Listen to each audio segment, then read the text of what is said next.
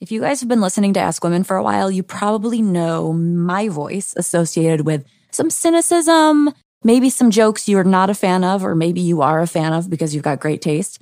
Well, either way, I've come a long way from that cynical gal, and I'm doing amazing things helping guys get their banter and conversation skills on track, as well as making those dating profiles look not so terrible. Or dare I say good? No, dare I say great. I get them looking great. And I've been doing it long enough now that I'm seeing actual results coming in from guys that I've worked with. Like, for example, engagements, things like that. I have to say, I feel pretty good about my skills, and those dudes do too. So if you want to be smooth and witty in conversation or smooth and witty in your profile, you know who to come and see, and that's me, Kristen. And I'm at KristenandChill.com. All of my stuff is up there if you guys want to hit me up and get my help. So again, KristenandChill.com. Charm more than just her socks off. Want to know the hidden meaning behind what women say and do? Then check out the Chictionary. It's the Wing Girl Method's manual that gives you a full rundown of all the things women say that confuse men, written in dictionary format. Go get a copy of the Chictionary by going to winggirlmethod.com/chick. That's winggirlmethod.com/chick. Coming up on this week's episode of the Ask Women podcast, we are not going to look into the emotional, feeling side of women. Today, we're going to talk about science, hardcore facts, data, analytics. I have a special guest on the show who is going to tell us how to scientifically help remove or at least calm down any fears that you have surrounding women, approach anxiety, asking for a number, going in for a first kiss, talking to women, being in a relationship with women, all of it. We are going to scientifically tell you how to calm it, help it, eliminate it, all of it. So keep listening.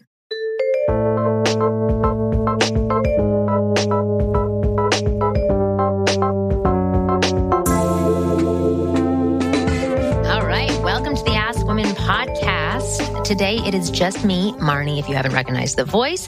And I have a special guest right now on the line with me. It is Chris Brewster, and he is a data scientist that works in the field of social science. And I thought this was just fascinating. Like, Chris reached out to me, I think 2 months ago, and just gave me a ton of information, like just saying all of these amazing things that he could teach my listeners and my clients about approach anxiety and just how to really just alter your mind. It was really, really fascinating. And I'm not going to talk for too long because I'm going to mess it up, but I'd rather Chris relay the information. So Chris, welcome to the show. And thanks for talking to us about this. Well, I don't think you'll mess it up. From your books, I've seen that all your stuff is well cited and everything, which I'm very impressed by. Which is part of the reason that I reached out to you. A lot of the stuff in that field is not so scientific, and somebody with citations and actually did their research. It's just impressive that somebody went through the scrutiny. And I just wanted to go back to one thing you said. You said so science. I just wanted to clarify that for the listeners. Basically, just the social sciences. The science of human behavior. Okay, which is really important, the science of human behavior. So tell us about the science of human behavior when it comes to attraction. What have you been researching and finding? And we talked before. We talked off air as well, so you could just prep me a little bit about what you were going to be talking about. But you've stated that you are strictly interested in hardcore facts and data. You're not using your own gut feeling to interpret things that you see in the social world. You're actually taking hardcore facts. So can you tell people a little bit more about that? Yeah, I do think that that's important. I think the difference between science and the rest of it's a very important philosophy because the rest of the world science is you come up with a hypothesis, you test that hypothesis, and then you test it again, and then you test it again, and then you test it again. You test it over and over and over again. And once you've come up with, 10 or 20 test results, then you have something that's maybe fact.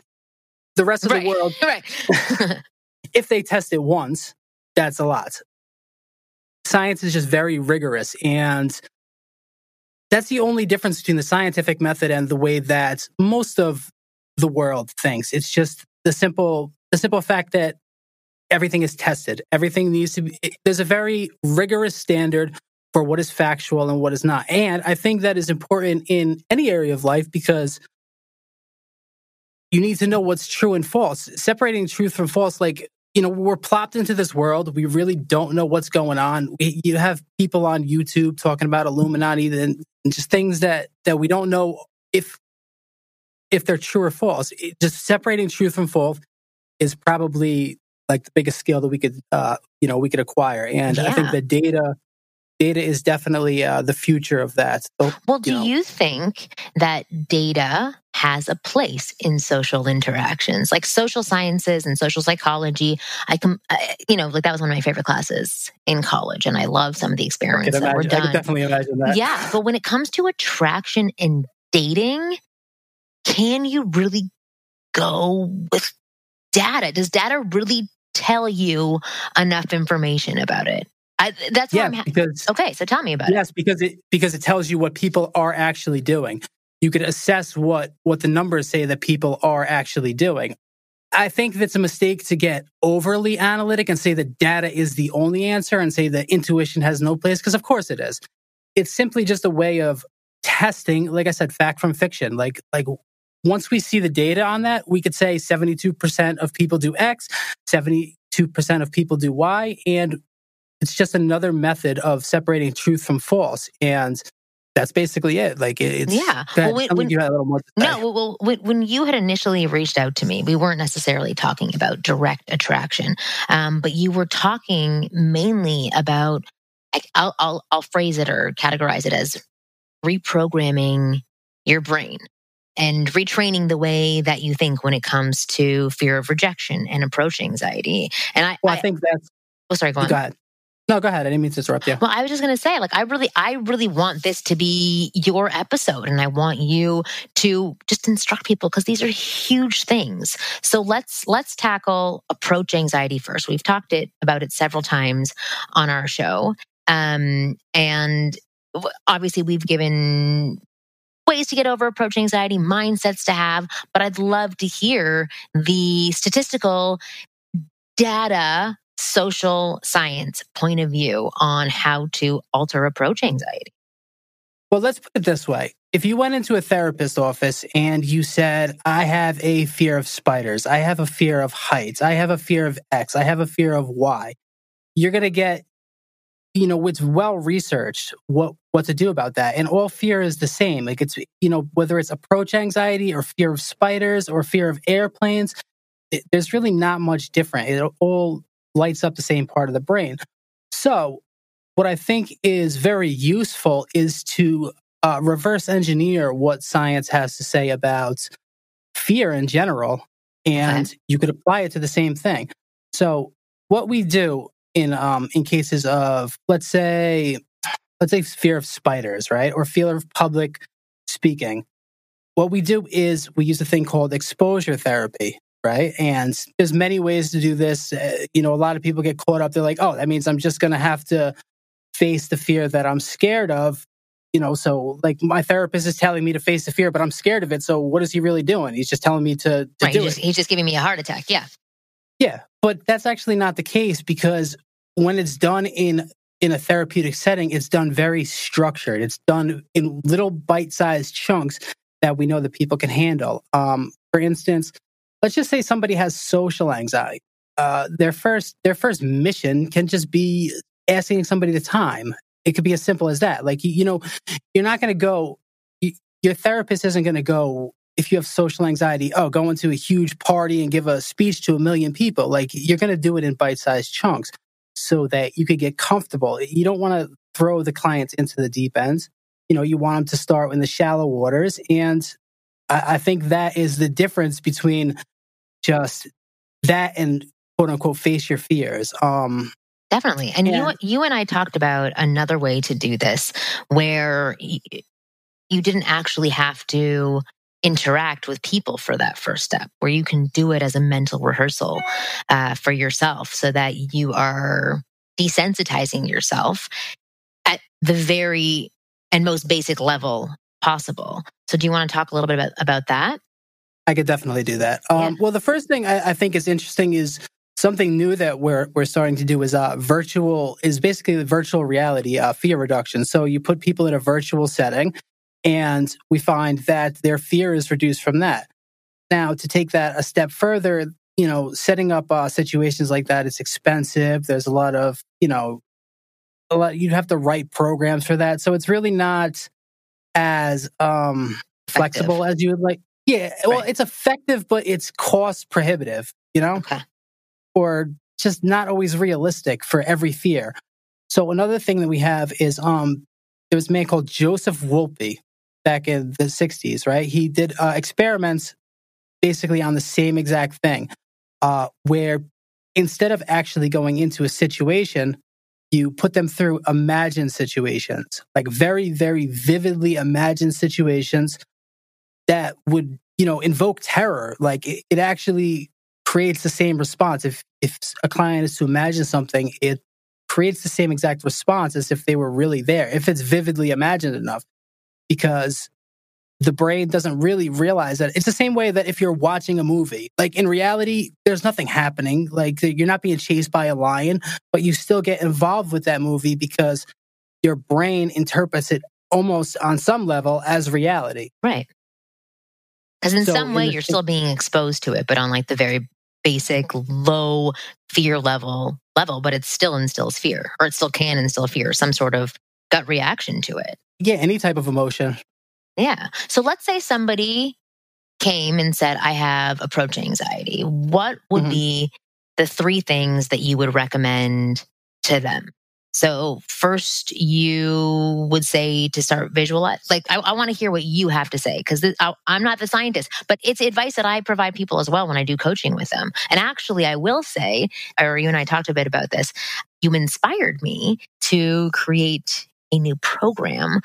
And initially, I wanted to do something with VR, but I went and I met with a whole bunch of like VR specialists. Sounds expensive. And freaking expensive. So if anybody is listening and they do want to create a VR experience with me that can help people, being sexual, anything that has to do with dating and attraction and putting men into that VR space to sort of maneuver their way through those first steps and get some practice down, please contact me and let me know how we can do this together. But from what I found out, it's extremely expensive.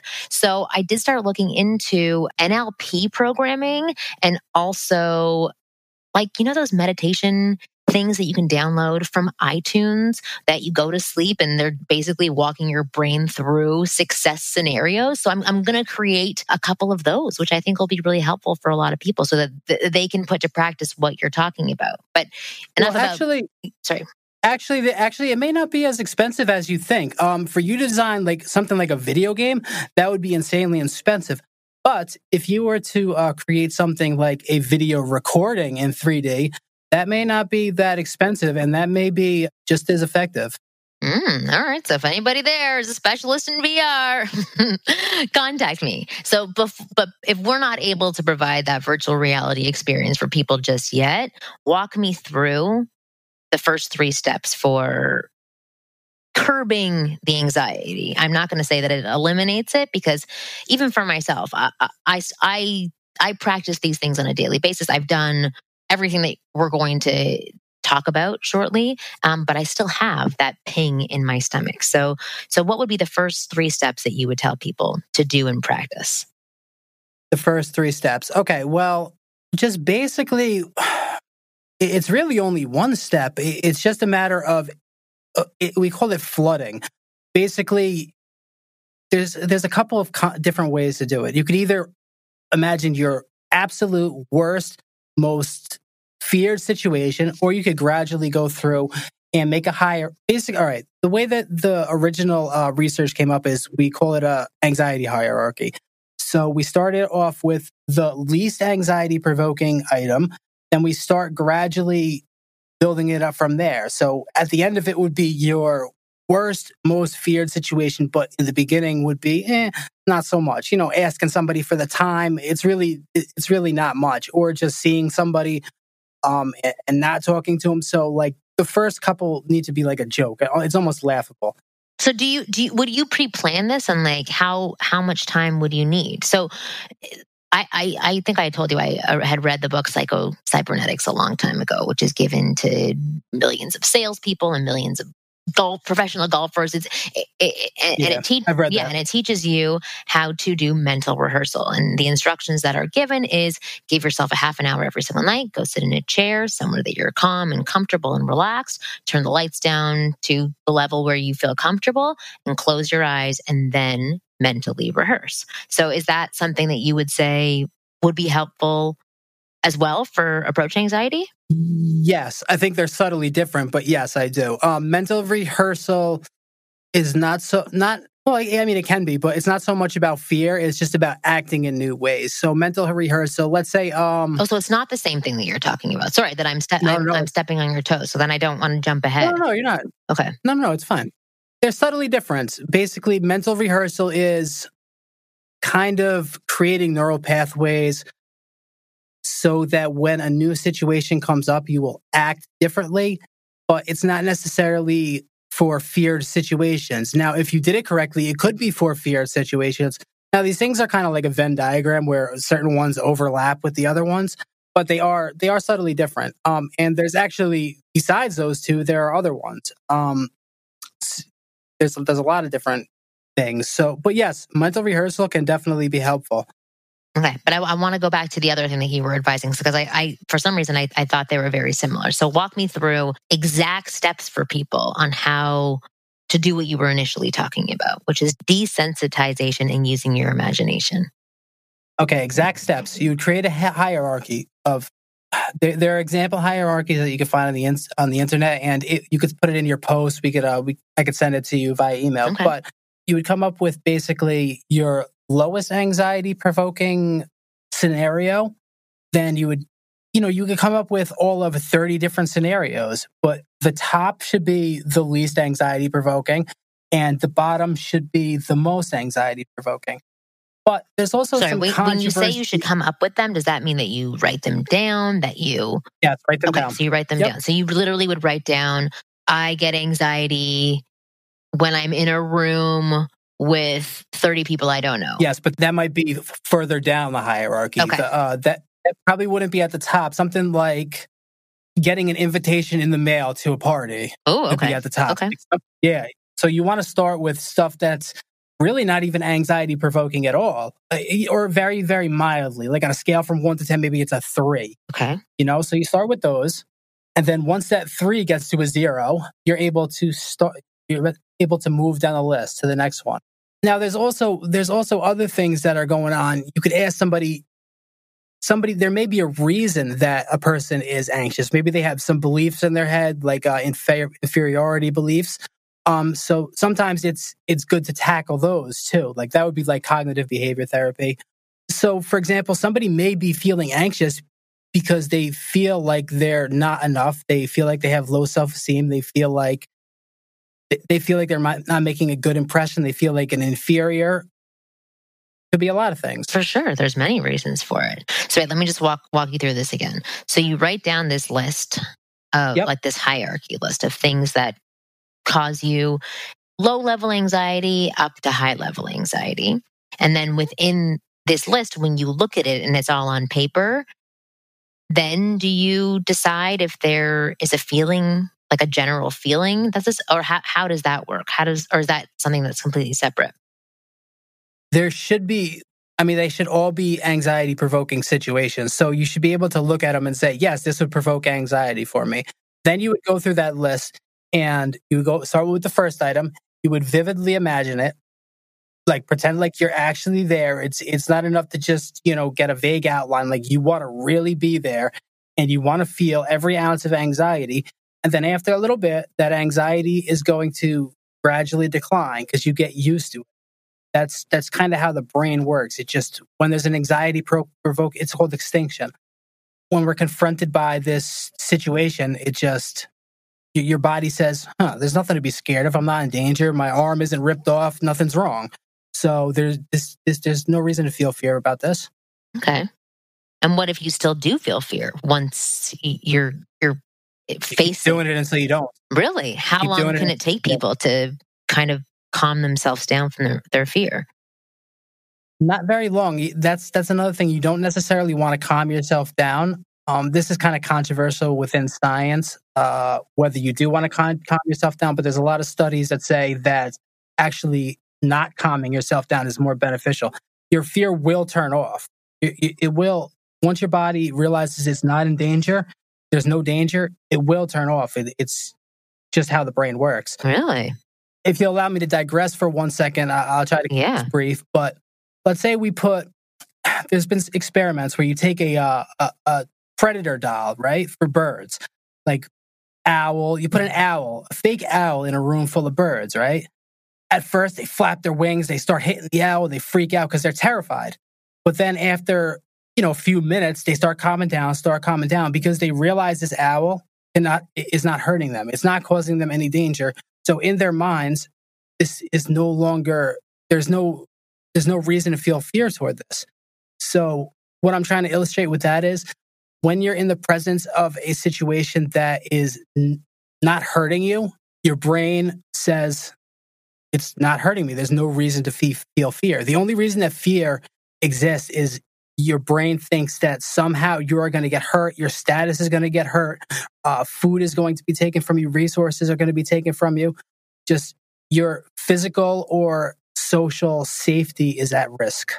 Okay. That's what the entire purpose of fear is. And when you realize that that's not the case, it turns off. Really? Okay. So for example, somebody were to write down about their anxiety of approaching women. So can you maybe give an example from that point of view of how that person would first write it down as a fear of theirs or an anxiety provoking situation, and then how do they imagine it to not cause that fear? Well, the first thing you would want to do is you would want to come up with a scenario that's not that anxiety provoking, like maybe just seeing a moderately attractive woman on the street, just seeing her, not going up to her, not talking to her. Now, but for some people that may actually provoke some small amount of anxiety, just seeing them, that's a perfect place to start because it's not too much, it's not too little, and you can gradually build it up from there. So from seeing a moderately attractive woman to going and asking a moderately attractive woman what the time is. There's no risk there. I mean, there's not any real risk there. There's not. That's why it's at the bottom of the hierarchy as opposed to higher up. Now, if you were actually to go up there and say, ask her out or ask her phone number, something like that may be lower, much higher on the hierarchy because it's more anxiety provoking. Okay. And so you're saying that doing this practice exercise for however long you need to do it, what's the effect of it? It doesn't take away that it might be challenging to still approach, right? But it takes away that fear. Is that what I'm understanding? Theoretically, it can take well, what do you mean by the challenging? I think the only real challenge of approaching is the fear. I mean, if you really think about it, there's no real physical challenge to it. So really the only thing you're battling there is fear and, insecurities, which may be the root of the fear. But the only thing you're really fighting is your own mind. Right. Well, let's say they are insecurities. So how do those pop up for you while you're doing this exercise? That's kind of, that's a little bit of a deeper topic, but it's kind of separate, if that makes sense. What you would want to do in that situation is really tackle the insecurities. So basically, if somebody has a belief, let's say they're bald, right? And they believe that women just don't like bald guys. Right. That's their belief. For whatever reason, that's what they believe. You would have to tackle that belief, and that might be the entire reason that you're feeling the majority of the approach anxiety. Let's say that belief wasn't there. Maybe just pulling that out would be enough to eliminate a lot of it. So, and how would you do that? Just by identifying it, that's how? No. So how do you do that? All right, to change beliefs, what we do is there's a couple different approaches. There's mindfulness approaches, and then there's cognitive behavior approaches. Mindfulness approaches just recognize the fact that it's only a thought. Like the idea that women don't like bald men is just a thought. It's only a spark in your brain. There's really nothing that's actually stopping. Now, the cognitive behavior therapy would actually ask you to look into the evidence for that. Like, it would ask you, do you really have evidence that women don't like bald men? Like, what percentage of women don't like bald men? Is it that bald men never, ever have girlfriends in their life? Is it that as soon as a guy starts balding... No, so this should be easy. It's diving into the logic behind these fears. That should be easy for a lot of men. It sometimes is easier said than done, but yes, it is pretty easy once you do it correctly. If you do it correctly, yes, it's very easy. So one approach that I've heard is really just doing research behind it. Like, if you could find actual research behind like attraction and bald men, like there's some research regarding like stubble and beards and just different types of styles that girls go for. And if you were to actually research the research behind bald men, maybe you might find that, yes, women have a preference for a full head of hair, but is it really detrimental where a girl is going to freak out and run away when she's approached by a bald man? Probably not. Okay, interesting. So that's really just being a participant in bringing your subconscious core beliefs to the surface level, and then adjusting them. That. Yes. And that's actually a big part of the problem, is that a lot of this stuff is just unconscious, and you have to really think about it to figure out what your unconscious beliefs are. Like, a bald guy might not even realize that's the reason that he's afraid to approach a girl. Right. Like, he may just get like a subtle sense, like, oh, she's not. And then if he really thinks about it, he may be like, oh wait, I'm balding. That might be why. And then at that point, you can kind of use it as an asset. Like, you could create a style that's cool around your baldness. Yeah, you totally can. Well, actually, or you could just accept it. Right, exactly. But that's hard for some people to do. But you're saying if you do like a deeper dive and you provide some evidence behind these thoughts that you have, you might find that your thoughts may not actually be correct. That's funny. That's kind of like my coaching style. Most of the time, I'm just saying, why do you believe that? Why do you believe that?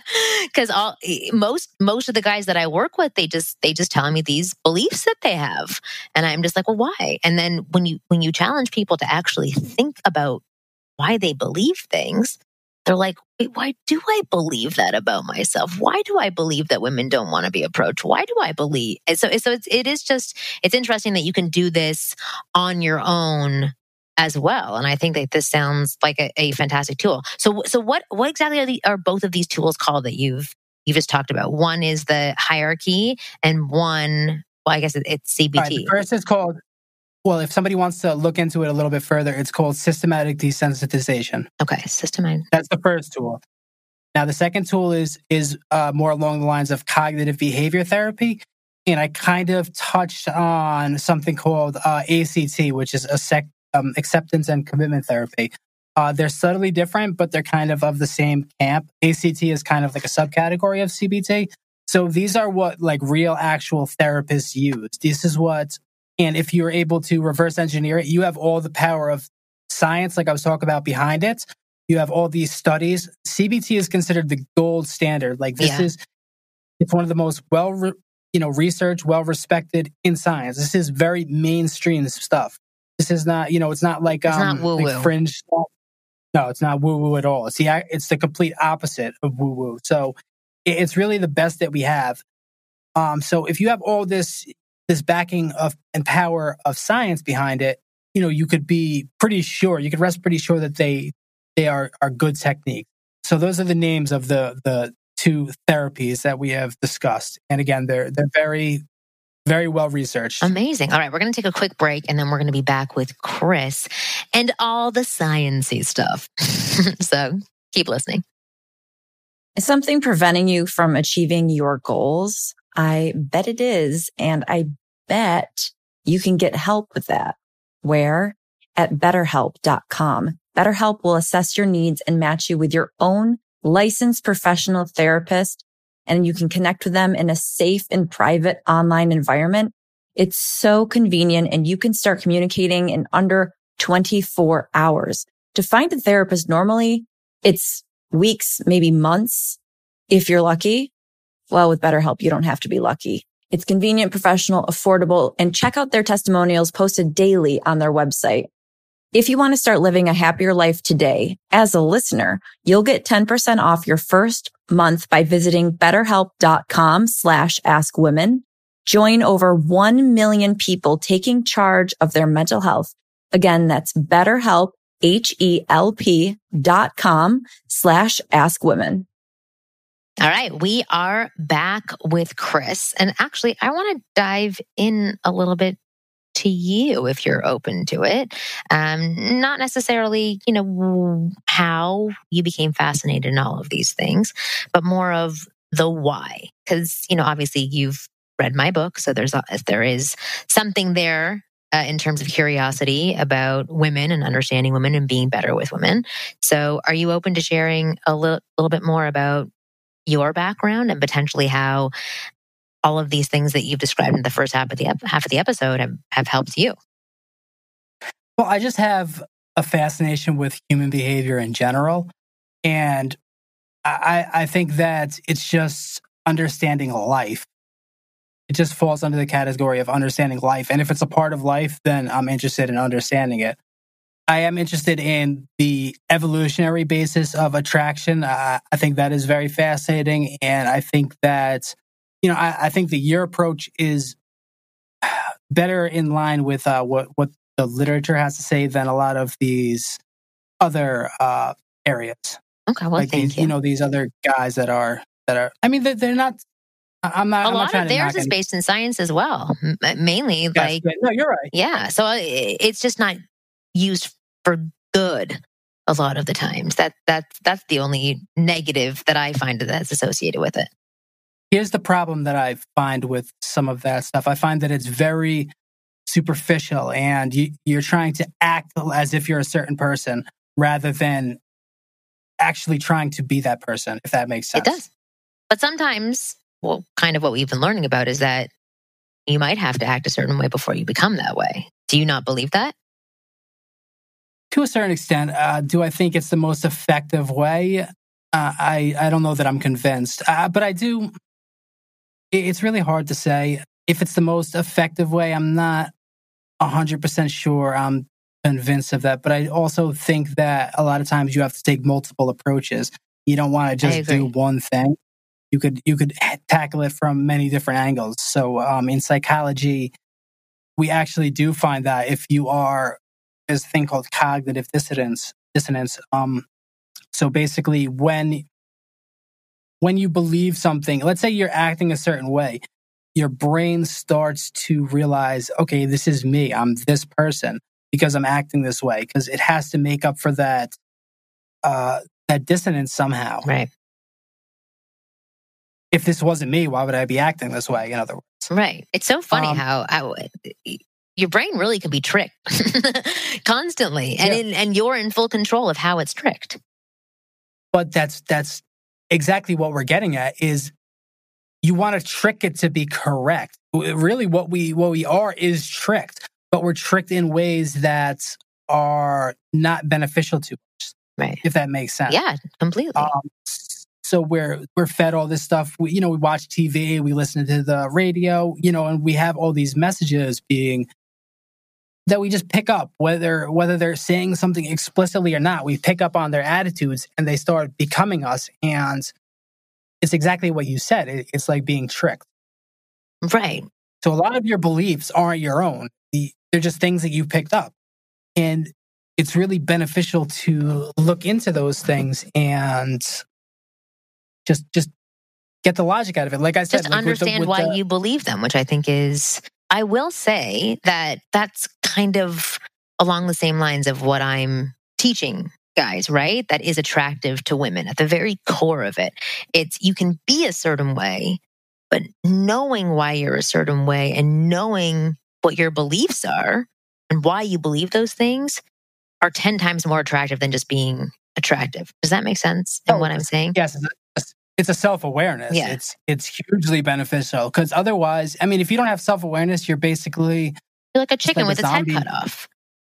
Yeah, you're just floating through life. You don't know what's going on, But and sometimes that can be very appealing to people, especially at different ages or different stages in life. People who float around, not really having a hardcore understanding of why they're doing things. Those kinds of people can be extremely attractive and infectious. And yeah, so anyway, I'm not really sure where I'm going with this, but I'm like trying to look at two different personas of men and just seeing how that kind of person can be attractive at certain points. Well, I do agree, because if you have that type of person, they're also not self-conscious. The flip side of being self-aware is you could be very self-conscious. Right. The person that you're describing is free. Maybe just doesn't have a care in the world. They never had any reason to look inside themselves.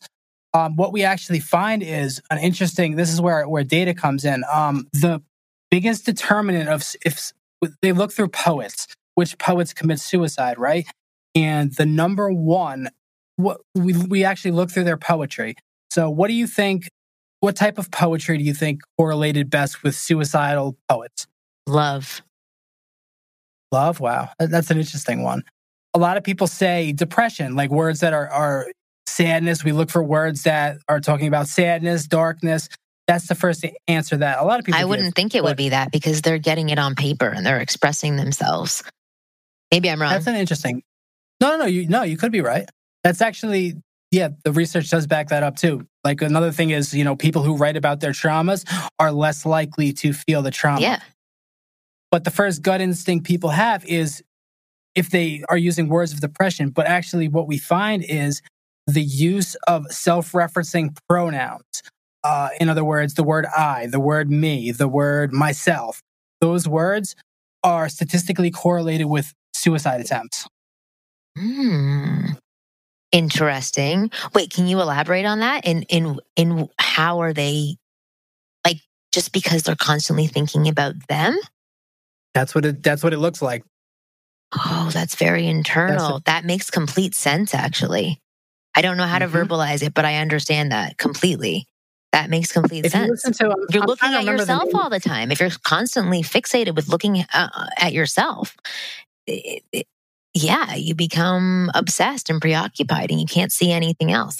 So I remember when I was going through my own coaching a long time ago, and I've talked about this on the podcast before, but I went into this coach who she was an NLP expert and she'd done Landmark and like all these other different programs. And I at that time didn't, I never really had a coach, and I went to go speak to her. And I remember during our first session together, she sort of just let me speak. And at the end, she looked at me and she said, "Wow, I see how harshly you judge other people. I can't imagine how harshly you judge yourself." And when I wasn't saying so many things out loud, on my own time, I was constantly thinking about me, how I was projecting myself to other people and what they were thinking of me and this and this and this, and analyzing all my past mistakes that I'd done with all of these people. What you perceive in others, you strengthen in yourself. Yeah. So I completely understand that. That makes complete sense. Very interesting. This is all fascinating and interesting. But one funny little thing was the lead singer from Linkin Park committed suicide. And I was listening to one of his songs. It's one of their really popular songs. And like the whole chorus is full of I, me, myself. Like, I don't remember if it was In the End. It was one of their really popular songs. And just the entire chorus and the entire song was just filled with I references. And I don't remember if it was a song. Yes, you're looking at yourself. And another interesting thing is, okay, let's say they took emails between bosses and their superiors and their subordinates, like professional. And we find that the person who references themselves, the person who talks about themselves more, is almost always the inferior person between those emails. So dominance actually falls into that too. The person that is referencing themselves is actually the submissive one, the more submissive one in the relationship. Actually, can you expand on that a little bit? Because women always talk about men who talk about themselves on dates. So can you go into that a little bit more and how that may present itself in the realm of attraction? It could be a reference of low self-esteem. In other words, whether you're talking about yourself positively or negatively, if you have low self-esteem, you could probably try to be building yourself up. So if you're on a date, maybe he's bragging about this new business deal that he's just talking about himself constantly, rather than just sitting back and relax and enjoying it. Like he's trying to give a persona. I think that's what I take from it. Or on the other hand, he may not do that, and he may just talk about himself and how down he is on himself. But what we find, this actually goes even deeper than this, because I don't know if you know anything about Buddhist philosophy, but we have in Buddhist philosophy. Oh, you would totally love it, Marty. I'm sure I do know something about it, but I wouldn't label it as Buddhism. But hit me with it. Once I tell you a little bit about it, you're gonna be like all over. Okay. We have a thing. The main enemy, Buddhism is basically based on your main enemy is your quote unquote ego. It's your idea of who you are. And the entire thing about Buddhism is rising above your ego. About, like, we all have this story about who we are. It's, my name is Joe Schmo. I'm from Los Angeles, California. I drive this car. I work at this place. Those are all concepts of ourselves. But Buddhism says, okay, those are all facts about you, but are they you? Is that you? No, that's not you, because when you were born, you wouldn't have that. But when you were born, you were still you. So really, those facts about you are not you. So really what Buddhism teaches us is to separate from that. From what they call it is from the ego, from your idea of yourself. And really the easiest to digest on this subject is Eckhart Tolle's The Power of Now. Mm-hmm. I'm not sure if you've ever heard of it. Yeah, it's a really popular book. Okay. Yeah, Oprah was all over that. I know. If she's on it, I'm on it. Amazing. But yes, that's very, very popular, very digestible Buddhism. And a lot of people have, had a lot of breakthroughs with confidence from working through Eckhart Tolle's material. Yeah, definitely. So what I'm hearing overall is it's really just clearing away crap. That's what you're trying to do. Like that's all that's going on. If you notice that there's a fear in place, there's just like a whole bunch of crap on top of something that you need to face. And sometimes you can do it by going to a CBT therapist, or it sounds like you can do a lot of this yourself if you research some of the tools that you mentioned. Which, can you mention them again, just so that people know what to go research? So it's desensitized. Yes. You say them. I won't mess it up. All right, cognitive. All right, systematic desensitization. Okay. The pioneer of that was Joseph Wolpe. I mean, nowadays there's probably even more advanced, and I know there are, but that was just the originator of it. So if you want to look at the systematic desensitization, flooding, extinction, those are all the words. If you want to pop them into Google, see what is available. Those are, for fear, that's pretty much the gold standard. But I would say that a lot of times fear, especially in situations like you're talking about, come from insecurity. Now, the best thing for that, cognitive behavior therapy, CBT. You'll find gold mines of stuff like that. It's one of the most researched techniques in all of psychology. It's just basically unquestioned. There are situations that like medication is needed for depression or whatever, but the research is very heavy behind cognitive behavior therapy. And a subset of cognitive behavior therapy is called ACT, which is acceptance and commitment therapy. And there's, you talked about like NLP. They're really not that different They're all from the same. that. Yes, they're very similar. NLP doesn't have much of a research base. My problem with NLP is there's really no strict definition of what NLP is. So you have a lot of these practitioners. You have some of them that claim things that are like you could clear cancer out with NLP. So there's no like scientific definition of what NLP is and which techniques work, which don't. And I find that most of them are pretty good. But at the same time, it's just hard about to define facing it. It's at least what I found when I did a couple of sessions of NLP.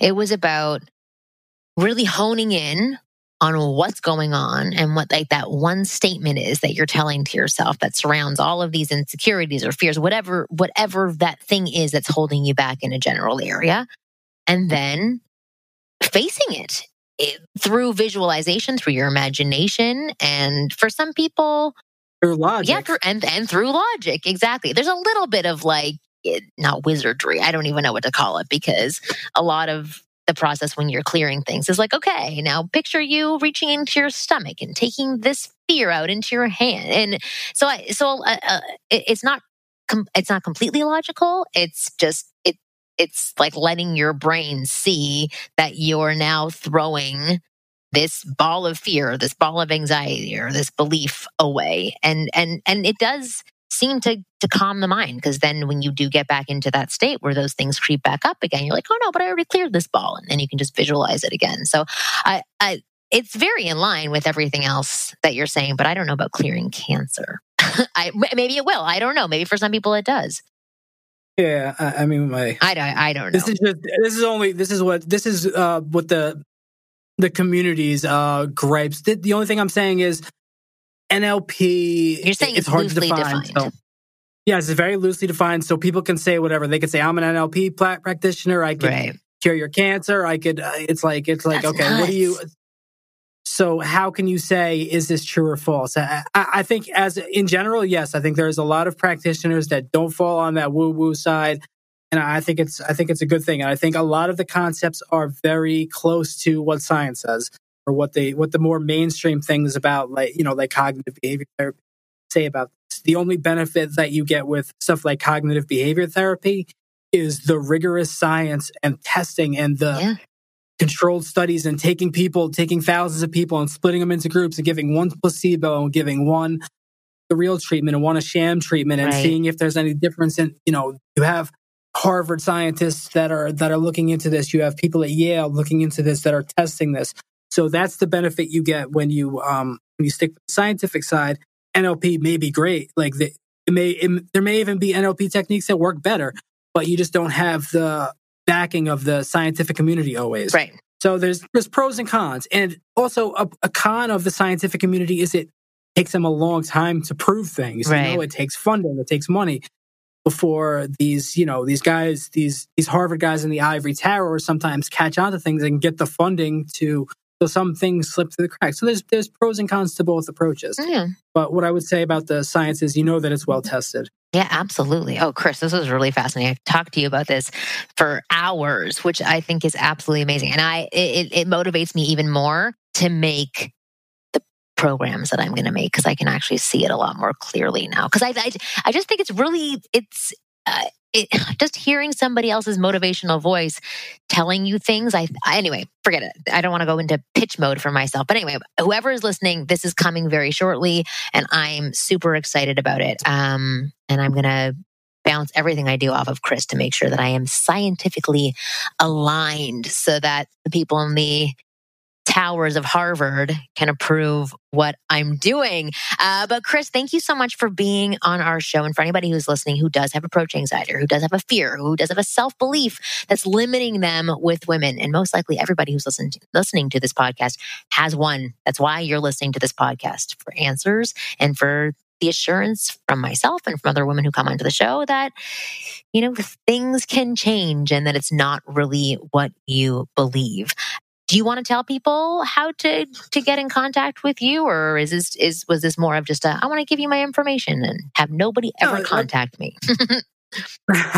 No, it was good talking to you. They can contact you, and if there's anything interesting that needs, you can forward it to me. Okay, I wouldn't perfect. mind that. All right, so if you want to write in about this episode, write to ask@Ask Women Podcast. If you want to ask a question of Chris, I can pass that question on to him.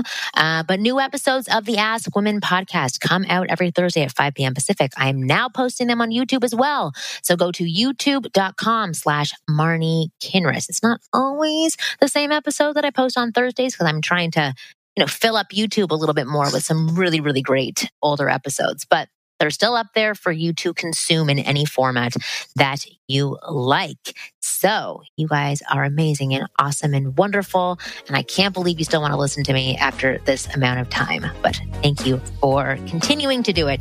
I'll see you next week.